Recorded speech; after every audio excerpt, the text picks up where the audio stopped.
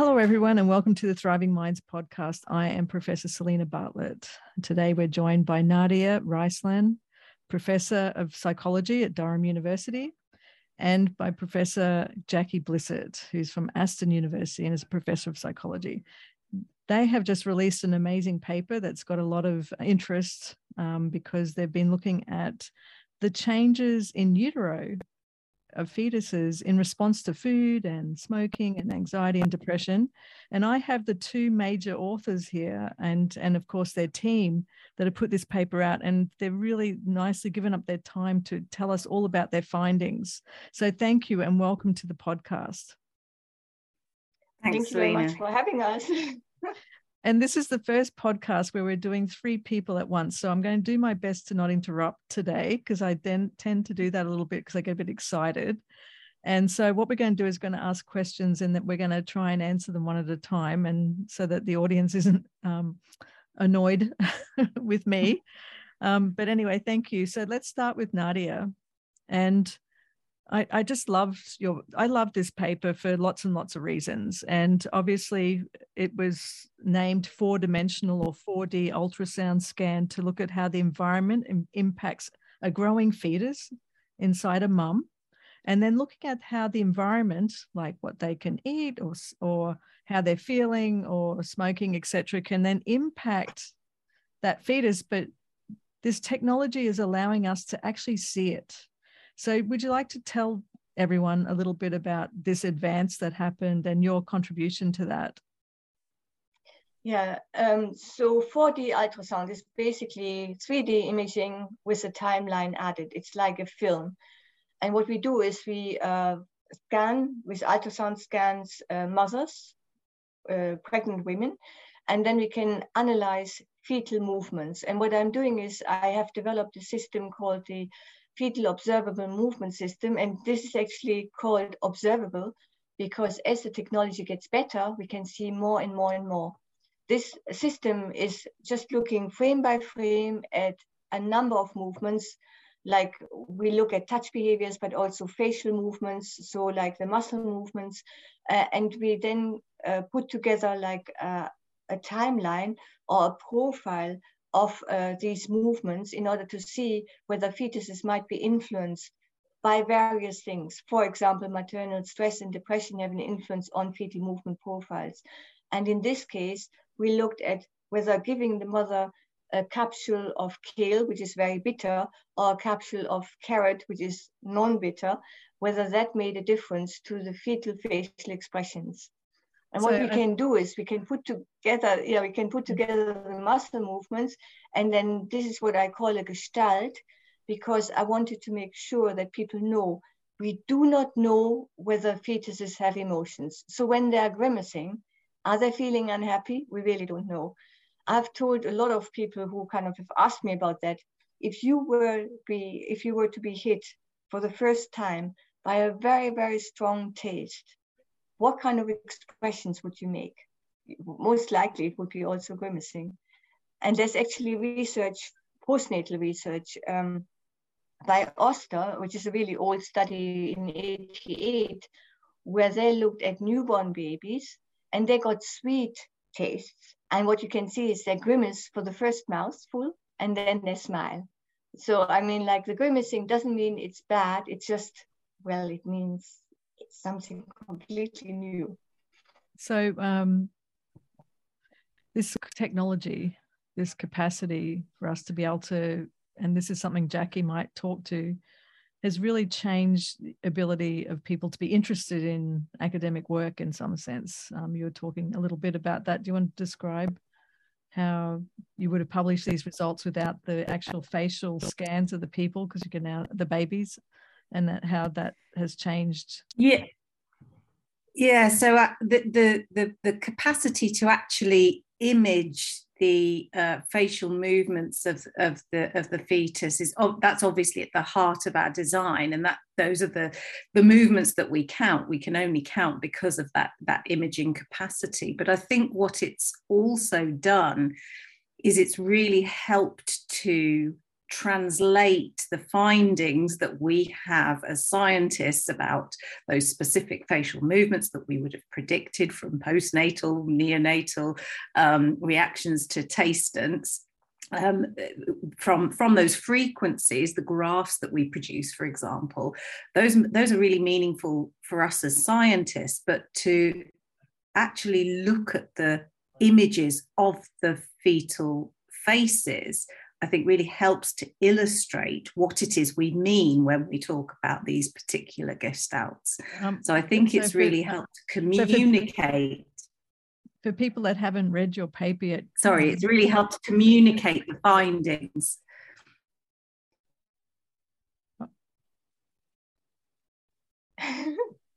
Sorry.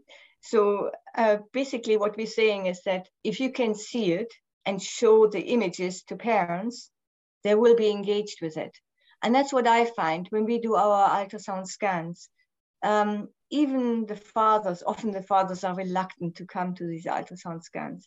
But once they have actually seen their baby or their fetus, their unborn child, you can see how excited they are. And the next time they're very keen on coming, okay? So when we do several studies, one after the other, to kind of see the development, what we find is that as soon as we get the parents engaged in the scans, they're actually really, really happy to engage with it and see it, okay? Yeah, and Jackie, in terms of people that haven't read this paper, what was the main finding of the kale and versus the carrot on the fetal expressions?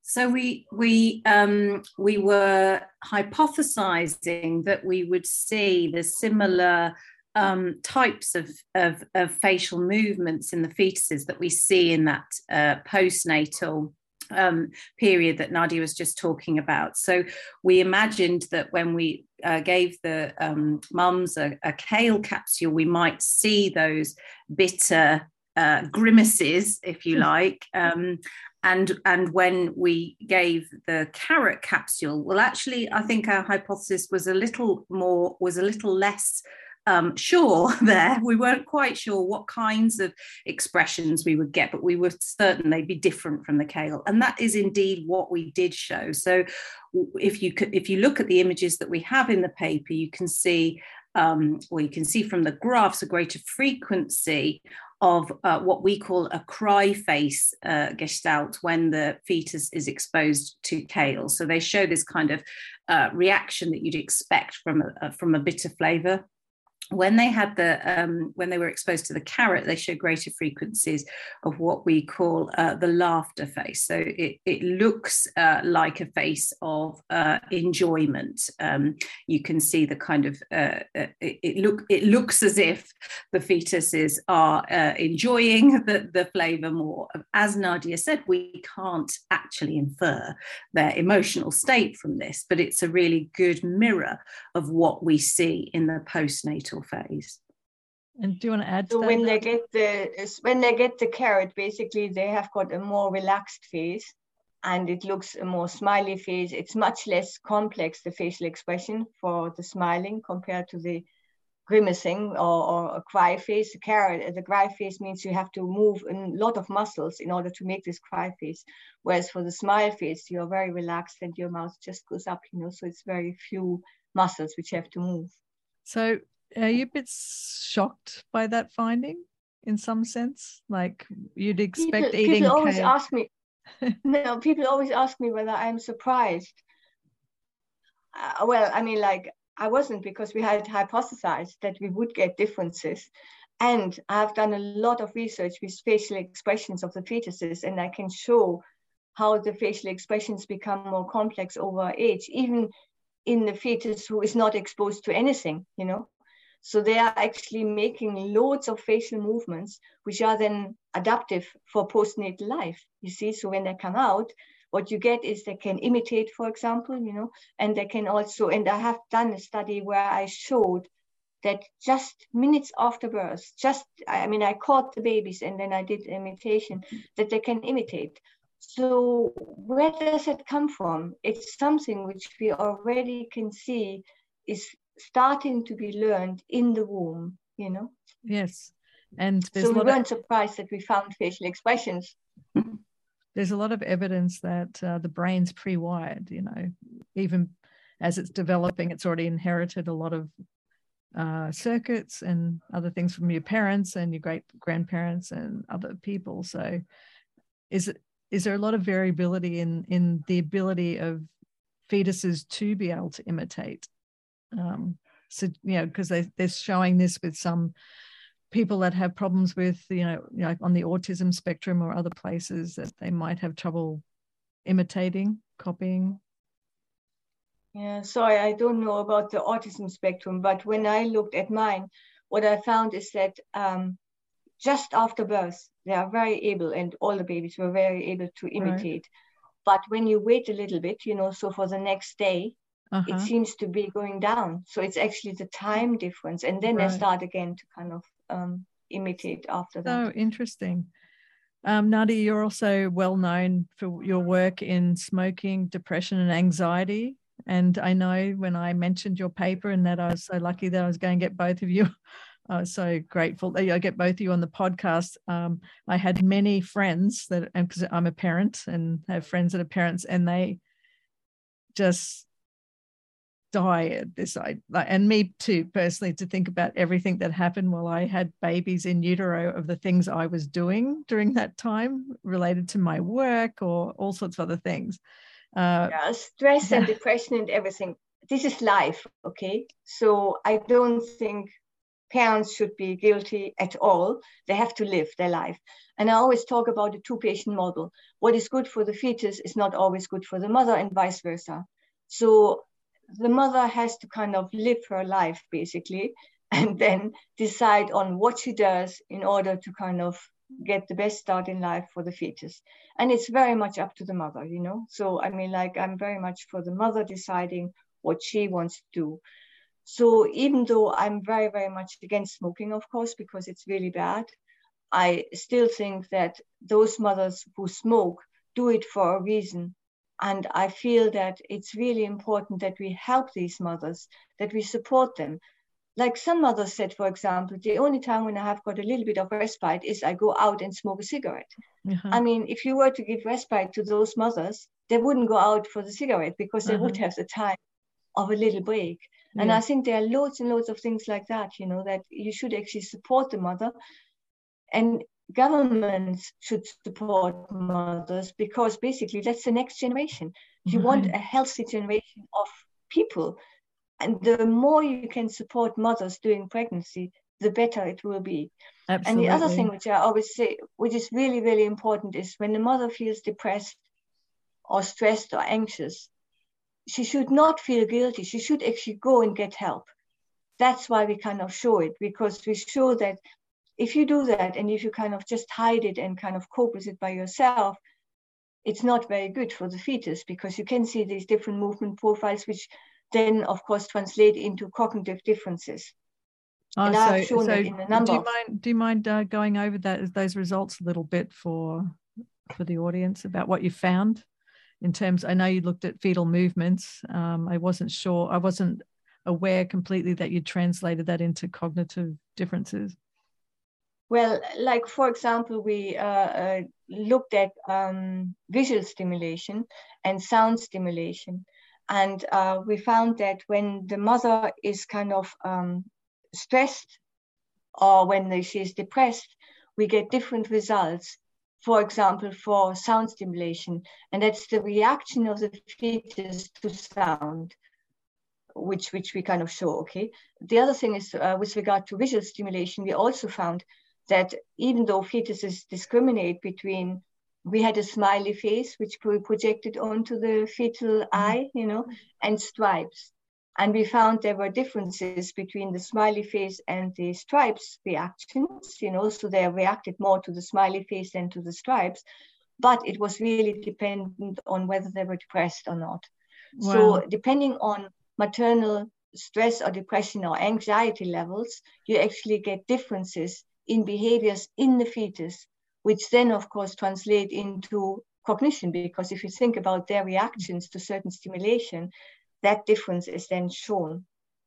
And the reason I'm talking about this is because we often talk about, there's a lot of emphasis on getting to earlier childhood education and Thrive by 5 and 0 to 3. But I'm trying to bring the message that it's way before 0. There's a, as soon as the first cell is born, it's a brain cell. And everything's springing from there, and it's already predetermined in some sense. So what you're discussing is demonstration through imaging that exactly. these things are actually real and happening and are impacted by the environment, which is epigenetics, right? So exactly, epigenetics is really, really important. But on the other hand, again, coming back to the maternal stress, depression, or anxiety, and feeling guilty about it, they should not feel guilty. That is life, Basically, the fetuses survive, babies survive, they become kind of able, and then Jackie can of course talk about what happens postnatally much more than I can in relation to taste. But I mean, like, it doesn't mean that everything is completely fixed. You can also change it with time. But the best start in life is of course very much dependent on that the mother has a good pregnancy, as good as possible, So Jackie, do you want to add? I'm really worried. I'm really worried about all these mothers who are pregnant in war zones, for example. Yes. What effect that has on their fetus is just, I find that really, really worrying. And people never talk about these pregnant women, I just feel that it's kind of really bad. Yeah. Jackie, do you know much about the postnatal effects and on taste? Well, yes, this literature was what motivated us in the first place, that there is both sort of observational literature that suggests, for example, parents or mums who consume a wide range of foods during pregnancy have babies who are more accepting of those foods. And there is also some experimental work that has exposed mums during pregnancy to certain flavours and then looked at the outcomes postnatally and suggested that flavours that a fetus is exposed to regularly through a maternal diet or indeed through breastfeeding are more accepting of those flavours later. So we knew that there was some kind of effect of that prenatal environment on later food acceptance. But this was the first way that we could actually look at what is actually happening in real time to those fetuses when their mums are experiencing those flavours. But as Nadia said, it's exactly the same with food and eating. So lots of people have been in touch with me since the publication of this paper saying, oh no, my diet in pregnancy was terrible. Or for example, I felt really sick and I couldn't eat anything apart from toast. And, what has that done? And again, these feelings of guilt and anxiety that they've set their babies on this terrible trajectory. And of course, that's not true. It's not as simple as that. There are multiple effects, both genetic and environmental, on our food acceptance. And probably the most powerful of these is exposure. And exposure can happen at any time. So yes, it's fabulous if you're able to afford a really wide range of healthy foods during your pregnancy and you're well enough to consume them. But if you're not, that doesn't mean you have fixed your baby on this terrible food acceptance trajectory. You can still expose them through, for example, flavours from breast milk, or indeed through the flavours that you introduce through complementary feeding. And even if it's all gone terribly wrong into childhood, we still know that exposure to flavours and textures can be beneficial throughout life. So even as a teenager or even as adults, we can learn to accept things if we consume them regularly. So it's never this fixed trajectory. And I totally agree with Nadia. I couldn't agree more strongly that guilt is really not going to help in this scenario. All that we can do is find out what does work for who and when, and make sure people are as best informed as they can be to make the best choices they can in the situations that they find themselves in. I'm really grateful that you said don't feel guilty, for someone here that I don't know why mothers feel guilty I don't know why we lean into guilty. Well, because I know they're always blamed. It's always the mother who's blamed. When there is something wrong, it's the mother's fault, which shouldn't be the case, because fathers play a big role. If the father supports the mother is in a much better state during pregnancy. I mean, there's other research which has shown that, So having support of the father actually helps the pregnancy. So let's blame the mother. Let's talk about that, shall we? Let's talk about what that support would look like for mothers out there dying to get some, or for fathers wanting to know how they can, because sometimes they feel powerless to know what they should be doing. Does anyone fathers can give the mothers like a good diet? They could do the cooking, for example. Let the mother rest, when she comes back from work, and they do the cooking. That would be one thing. And taking brain breaks. Yeah, I think breaks. Yeah, I think it will vary, won't it, for each family, and whatever works for you. But to approach this as a dyad, the two of you creating and growing this healthy environment for the baby. The other thing I'd add is, of course, it's not just about that dyad of mum and dad. A lot of the influences are much broader than that. They're family, community, culture. They are government influences. So the challenges that many families face are so difficult that actually things like nutrition, or whether or not mum has eaten some carrots today, are so low down in people's anxieties that these things can be lost when you're worrying about the rent or how to pay your bills. So these kinds of governmental interventions can also be really important. Yes, and I don't want to make it a dyad, that's for sure, because every experience is so different. People are raising children in completely different ways.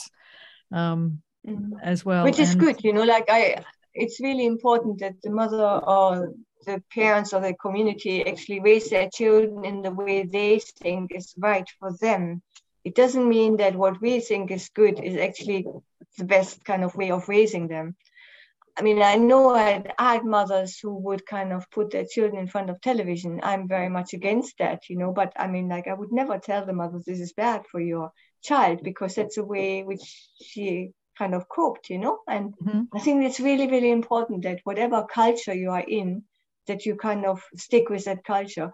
And that's also true for the kind of taste, depending on in which culture you are kind of growing up, you might be eating vegetables, but you might be eating other things, and so it depends on your cultural background. And this is the way the child already learns, the fetus already learns about the environment in which they are going to be growing up later. So they get acceptance of the food, which is like the normal food in their culture. So if it's fish-based, then they might be preferring fish. If it's curry-based, they might prefer curry afterwards, But that's important because it's cultural difference. Yes. And but this brings us to advancing knowledge and education, because your scans and your research are helping people still that want to think about ways that they can make a difference, I think, too. So like educators and the public, and I completely agree with what you're saying, but it's also good that we can keep the science keeps evolving and expanding, and unfortunately the textbooks take a long time to change, but we're being able to bring this to the public to say you don't need to feel guilty or anything, but if you're capable and able, these are some of the strategies that might be useful to think about, because you can go and look at your, Nadia's going to send us a YouTube link, which I'll send to you, that she gives out to parents. Do you want to describe a little bit about how that's helped people?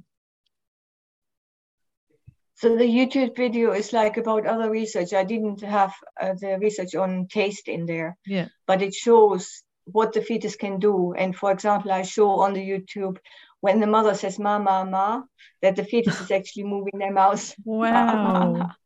Wow. And that's nice, because there you can see, like I sometimes ask fathers to play their preferred music, and you can see the fetus jigging to that music, Wow.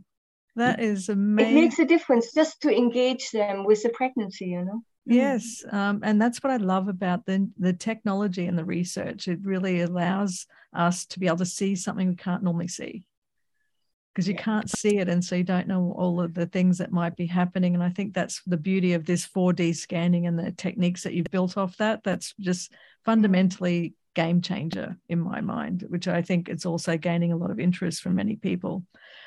So Jackie, you're also an expert in eating behavior and fussy eating, I see. And everyone finds this as something that they're interested in too. Would you like to just tell a little bit, tell the audience a little bit about what you do in that area and how you help children that are fussy to become less fussy in their eating? Yeah, so a lot of our work is trying to understand the interaction between what we call individual differences and the environment to determine outcomes. So everybody varies in the degree of fussiness that they have. Even as adults, we vary. Yes. It's just that nobody forces us to eat our vegetables anymore. Yeah. So what we're interested in is those individual differences, and those might be in, for example, taste sensitivity. So going back to our study that we're talking about in this podcast, one of the things we haven't been able to do, but we are interested in doing next, is looking at the taste sensitivity of the mothers, which varies genetically, and the fathers, and seeing whether we can see variation in that taste sensitivity even in utero.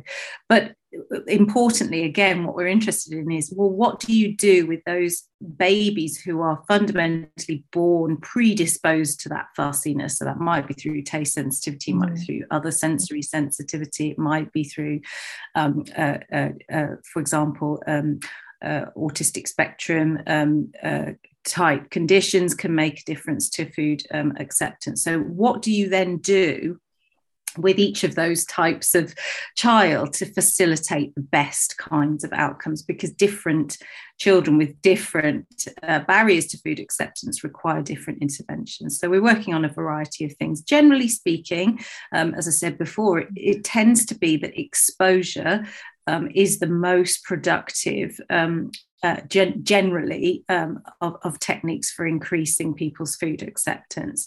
But there are things that help other children. So for example, children who are very sensorily sensitive, you could see this right from early in life. So they're the babies who don't want to touch sand and don't want to touch grass. Those babies can often benefit from just what we for example, desensitization. So just the being around food, the smell, the touch of food can make a difference to food acceptance for those babies. Wow. So there's all kinds of things like that. And some families will require professional intervention. So some of our work looks at those more formalized interventions to support families for whom feeding has become really problematic and really, really, really challenging and stressful. And so obviously those kinds of interventions are very different. So we know quite a lot about preventing food fussiness, and we are working now on looking at what we're doing best for those families where feeding and food has become really difficult to manage. So can I just ask, when you say exposure, is that like just them seeing it and you're eating it, so they have the opportunity to try it if they want, rather than you making them try different things kind of thing? It's a... Absolutely. So yeah, what you're talking about there is modeling as well as exposure. So we know exposure on its own works. So even if nobody else in the house is eating it, if the child is gaining exposure to it, perhaps at nursery or at school, then they're more likely to accept it. But modeling is that would be my second most powerful predictor for many children. If you want your children to eat a food, you need to eat it yourself. And some of our most recent work has actually suggested that if you are smiling while you're eating it, they might be more likely to accept it. So again, on the facial expression, the power of facial expression, one of my PhD students just published a study looking at the power of a smiling model. So somebody who's smiling whilst eating broccoli actually facilitates children's acceptance of broccoli. So there's lots of little tricks like that you can use. But yes, the exposure in particular for babies and children. It can be visual, it can just be olfactory, so smell, it can be texture. All of these things help to improve familiarity. And when you get familiarity, that's when you reduce the anxiety about putting that thing in your mouth, and then the child is most likely to consume it. And we know that there are some foods, like the fetuses in our study, some foods do elicit for most of us that kind of response, yeah. the kind of initial distaste response, but gradually over time we can learn that it isn't going to poison us, or it has some pleasant taste characteristics, and then we learn to accept it. Yeah. So Nadia, can I just ask you, as someone that's seen a lot of scans of all sorts of different things and fetal movements, I know you don't want to guilt anybody, and we really appreciate that. But what are the top 3 things you'd say that you'd highly recommend trying to not do? I find it very difficult, because basically I feel that it's the mother's prerogative to actually say what she wants to do during pregnancy. Yeah. I'm very, very keen on saying that is her choice. Now, if it was me, okay, yes. I mean, I don't think alcohol is a good thing to have during pregnancy. So I would kind of avoid alcohol. What have you seen with alcohol? Have you done any studies with alcohol? I haven't done the studies on alcohol, but there's a lot that alcohol actually makes a difference to how fetuses develop. Yeah. And I would think not having alcohol, if at all possible, not smoking, I would say, and absolutely not e-cigarettes. I would really say, please stay away from e-cigarettes, And then the other thing is, enjoy your pregnancy as much as possible. I mean, I know, like, we did a study on hyperemesis, and so mothers felt really, really sick with that. And it had an effect on the fetuses. We could show that. But also, we are just trying to get published research where we looked at the mothers with hyperemesis compared to mothers who didn't have hyperemesis playing with their babies. And if you look at the mothers are very lovely. I mean, there's no kind of resentment. People sometimes think, oh, well, if you had such a bad pregnancy, you don't like your baby. That is just not the case at all. Yeah. But there are differences in the babies. Like what we found was that they were much less able to not look at the mothers. They were as much looking at their mothers when they had hyperemesis or not hyperemesis mothers, but actually concentrating on a toy. So playing with a toy, like a soft toy, or actually reading a picture book.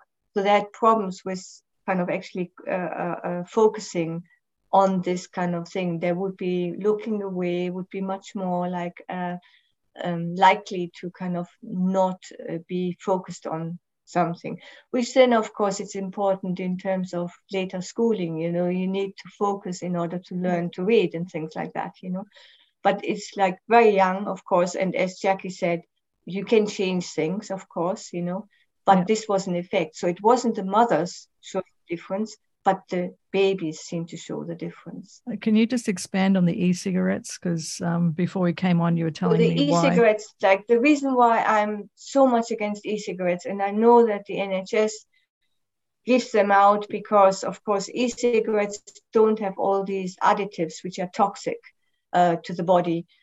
The reason why I don't want e-cigarettes is because the e-cigarettes have uncontrolled amounts of nicotine. So mothers do not know how much nicotine they consume. When they smoke, they know I've got 1 cigarette, 2, 3, 4, 5, so they can actually count. And you then can identify how much nicotine went into the placenta. And it stays in the placenta for much, much longer than in the mother's bloodstream. So mothers crave this nicotine and it stays in the placenta and it changes brain structure. Lots of research has shown, especially with animals, basically, that nicotine changes the brain structure. And I suppose this is your area of research as well, isn't it? Yeah, well, we showed sugar does the same thing as nicotine and alcohol. So I was going to ask you about that, about sugar as well, if you've seen anything there from, because sugar's in some... Well, I mean, like, we gave these capsules, okay, and they were calorie controlled. So we wanted to make sure that the mothers wouldn't have, or the fetuses wouldn't be hit with a sugar rush, you know, like. But from our experience, there are mothers when the fetuses would be asleep, you know, or not moving very much, that the mothers would kind of have a Mars bar or something to eat, you know, some sugar, and then the fetus would be active, you know. Yeah. But the same is true for actually giving a cold glass of water. That wakes them up as well, you know. Wow. So basically, yeah. So, I mean, again, it depends on the mother's diet, you know. So it's a good idea perhaps not to have too much sugar, have healthy food, you know.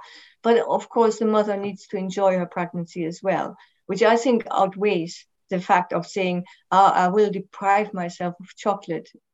You know, like, I just think it wouldn't be a good idea to do that. Right. So I would say... Can I add? Yes. Yeah. Sorry, tricky not to interrupt, but yeah, I'd add to that for most healthy pregnancies, certainly because we're interested in obviously the what's happening typically in the amniotic fluid and in terms of taste.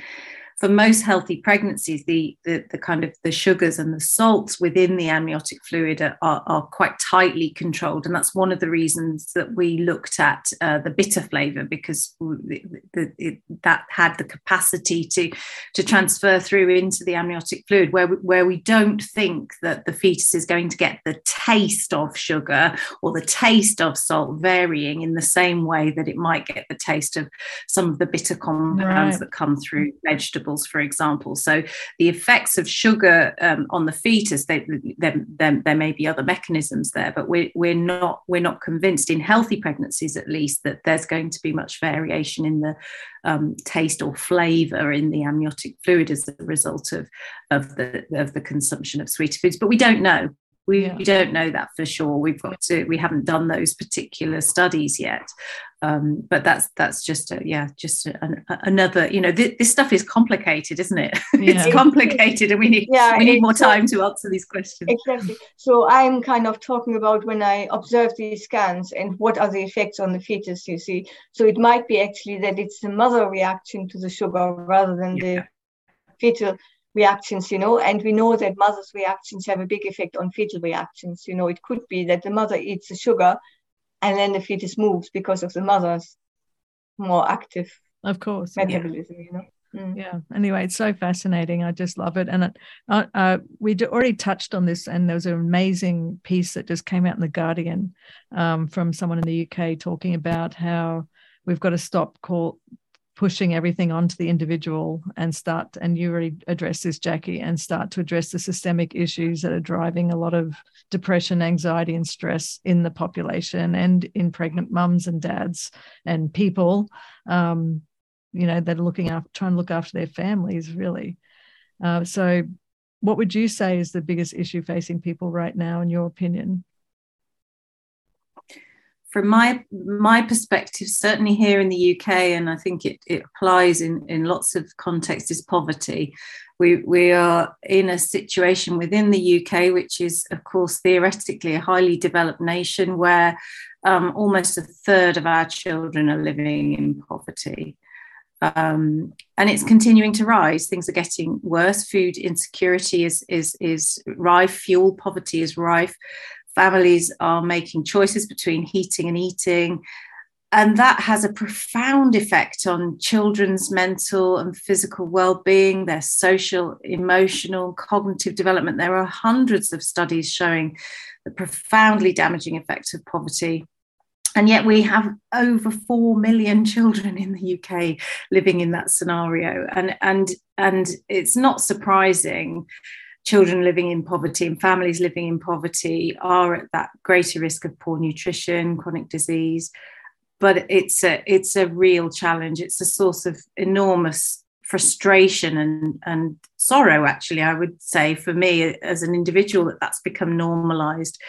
How can people make the kinds of choices that we're recommending as scientists when they're living in that kind of context. How can I sit there saying, try and ensure you have regular portions of blueberry and kale when people can't pay their bills? I think that's a real challenge for the health and well-being of certainly of our nation at the moment. Yes, and food banks don't have fresh food. I try to get some fresh fruit into food banks, and they don't stock fresh fruit because it wouldn't keep, so it's all tinned. And I mean, like, how can you tell these mothers, and yes, eat healthily if you can't even have fresh fruit, or fresh vegetables? Yes, and then on the depression, anxiety, and stress front, I mean, that then is a circle, isn't it? It's building. Yeah, and it's really a vicious circle. Yeah. Yeah, so there's her name's escaping me right now, but she's had a lot of press from putting out there this plant analogy, like if a plant is wilting, you don't blame the plant, you change the nutrients that the plant's getting. And changing the conversation. And that's kind of what we're trying to do here, is work out ways that we can change this conversation so that people can understand, multiple ways of things that impact people's thriving minds, basically. And one of these things that I enjoy, and why I was so thrilled about your paper, is the effort you went to develop that technology and the way to show people what they can't see in those scans. So as we're heading out to the close of the podcast, would you like to say, Jackie, what's your purpose in life?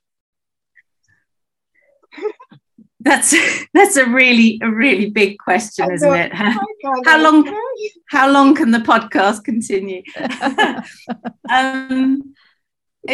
People always. Yeah, it really made me think. I guess what gets me out of bed in the morning, and I suppose this applies to both my professional life and my personal life, is food and family. So not necessarily in that order, but food and family. And I guess, using my skills and expertise to make a difference to the chances of children having that good start in life through family and food, that's certainly what drives me in my professional life, but also my family. Can I just ask you quickly, why? How did that happen? Why did that?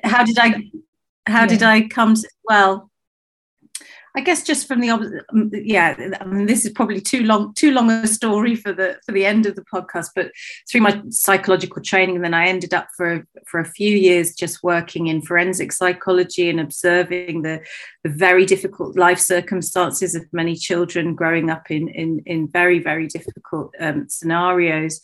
And then my PhD also was in eating behavior, and finding those kinds of those links between what's going on within a family, the kind of the broader system effects, obviously, but how those might be facilitated by just better family functioning and better communication, better health and better nutrition. That really sparked something, I guess, in me for understanding, how you could, small things can just make a big difference within family settings, mealtimes being just one of those.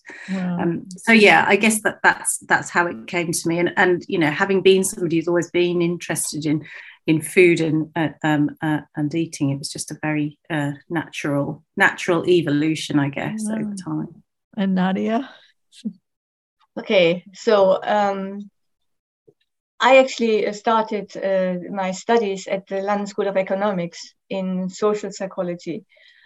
And the first year was just, quite weary. And I thought, oh, do I really want to go on with that? And then in the second year, I learned about developmental psychology, and I absolutely loved it. I mean, really, really loved it.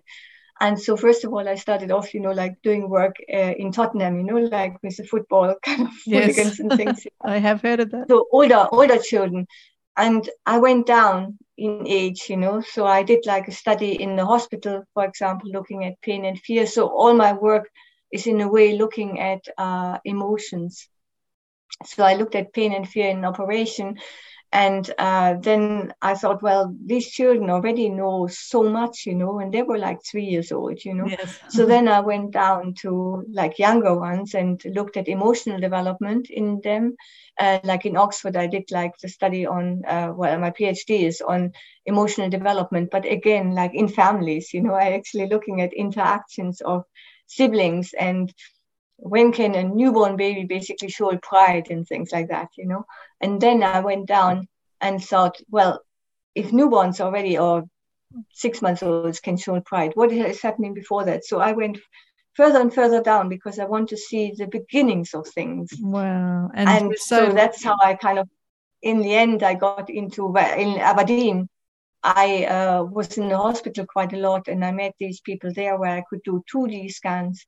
And then when the 4D scans came around, I actually trained in FACS coding, facial action coding by Ekman. Mm-hmm. And so then I thought, well, what he has done, I can also perhaps apply to the fetuses. Wow. And that's how I developed the coding scheme. That's incredible. And the reason, which I mentioned before, why I'm interested in, I have always been interested in movement and kind of, like looking at things very, very specifically. And that relates to my interest in art, so I like life drawing, where you have to be very precise in what you observe.